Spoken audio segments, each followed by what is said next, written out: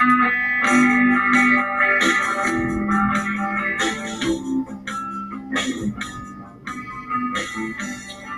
you guys hear that thunder? It is full on thundering out there. It's really pretty amazing. So, hey, welcome once again to Refresher, the Pop Culture Therapy Podcast.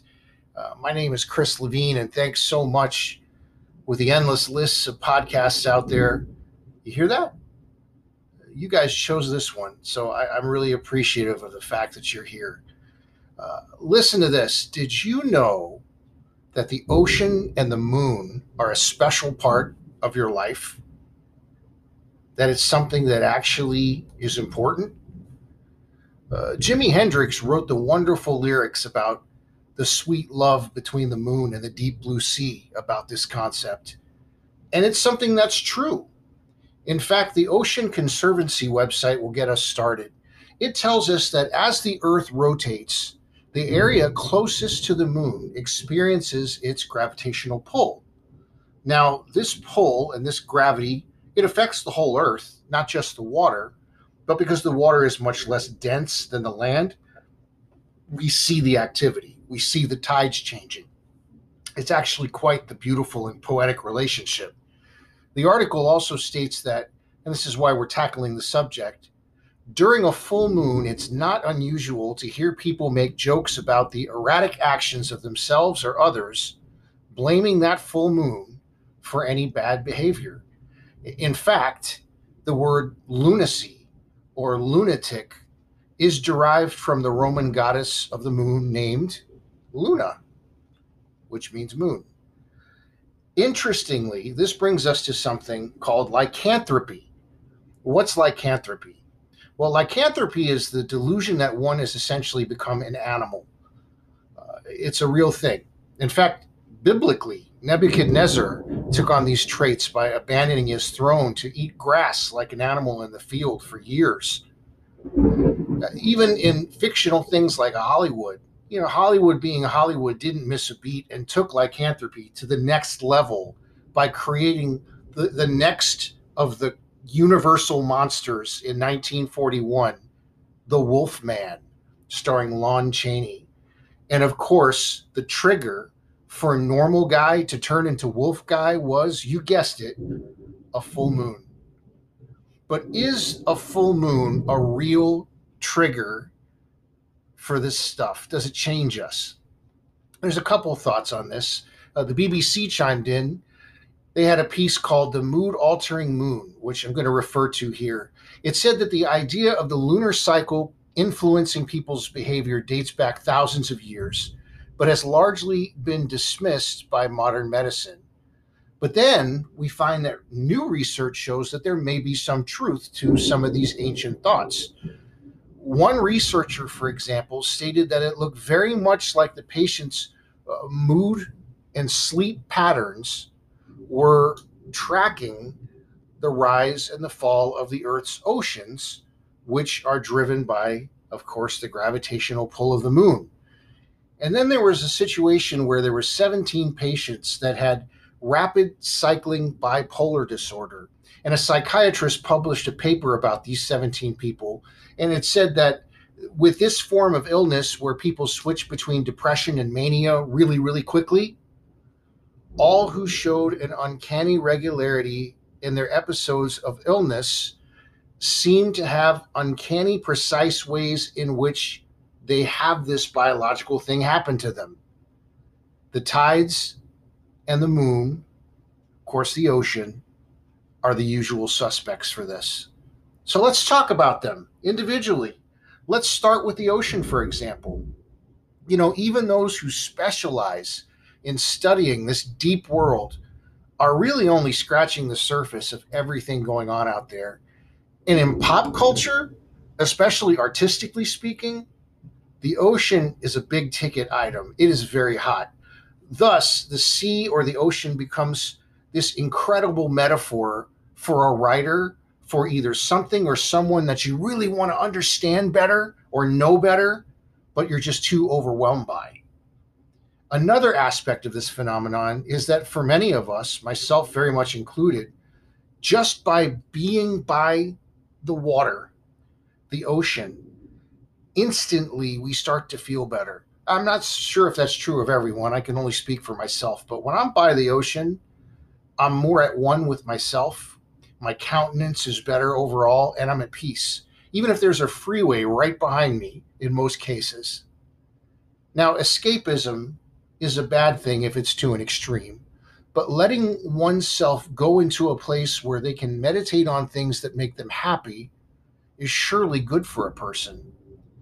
It's funny, when my son was small and he couldn't fall asleep, even after our before bed routine, I would ask him to close his eyes and tell him to think about things that made him happy. I'd help him out. I'd start listing some of them for him in a soft voice. I'd say strawberries, trains, superheroes, ice cream, playing with his friends outside on a nice day at the park. Not only usually did these things put him to sleep, but it put him to sleep peacefully. It was my hope that that would begin a journey into a happy place mentally and emotionally when he went to bed. Now, I don't know for sure if that's what happened or if that's true, but I like to think so. Metaphorically, all of this works on a lot of other levels as well. When something or someone can momentarily take you away from the world and you can just relax and reflect or just not think, it too can have a real calming effect. Music did that for me most of the years I was growing up and still can if I'm in the right frame of mind now. But when you know an ocean is out there, be it an ocean of sound or a literal ocean, life becomes much less mundane. It's actually more enriching. This not only makes one feel better, but gives them more to strive to understand if they want to go down that road. Songwriters take this route regularly as they use the concept that a person makes them better, a person makes them complete, or makes them happy. Because while they themselves, just like us, are all in this cruel, cruel world, there's that bright spot, like sunshine, like their favorite person, or like the ocean, that puts a band aid on our collective hearts, which hopefully will never come off, even in the water. Now, what about the moon? Now, the moon, oh, I so hope you can hear this. Can you guys hear this? The moon is mind blowing for me personally to imagine. Imagine actually going to the moon, especially as someone who hasn't even tackled all of the continents on the planet that I actually live on. I can't even fathom that concept. Some feel the original moon landing, they don't even believe it. They think it was a hoax, going so far as feeling that somebody like Stanley Kubrick directed it under governmental assignment with the similar artistry and materials that he made 2001: A Space Odyssey with. There is actually a very intricate visual thesis or two on this subject that states that his movie, The Shining, was filled with clues to let the American people know this because he had a guilty conscience. Now, whether or not this is true, I don't know, but it's interesting.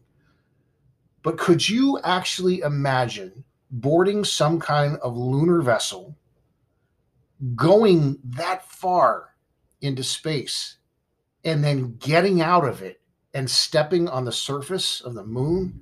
Dude, I was also thinking that the moon is a very sought after subject in music, lyrically too.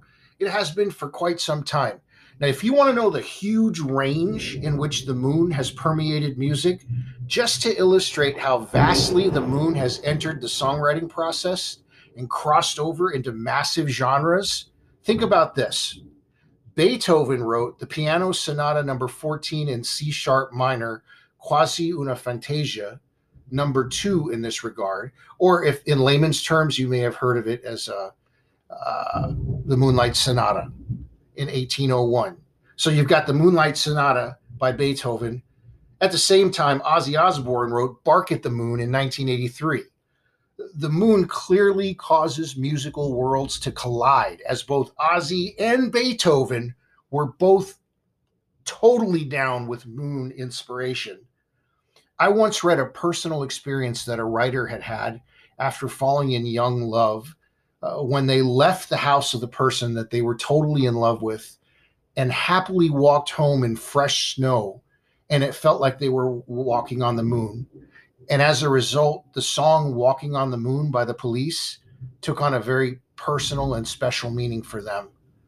No, this is not me. I really did read this. I hope that's true because it's beyond romantic.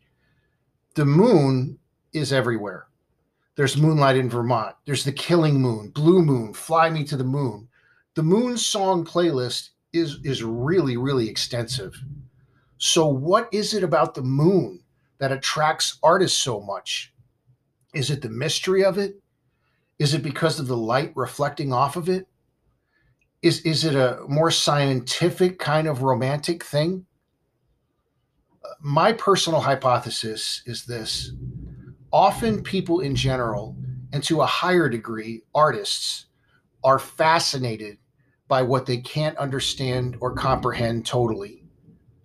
The dark side of the moon, that big circular thing up there that is sometimes visibly round, sometimes a crescent, and is sometimes nowhere to be found, disappears from our view during the day. The moon is one of the best examples of trying to comprehend something we can't comprehend. The moon is just beyond the reach of most people. Even if an individual studies about it and learns all there is to know about it, chances are they're never going to physically touch it. They're probably never going to come even remotely close to it.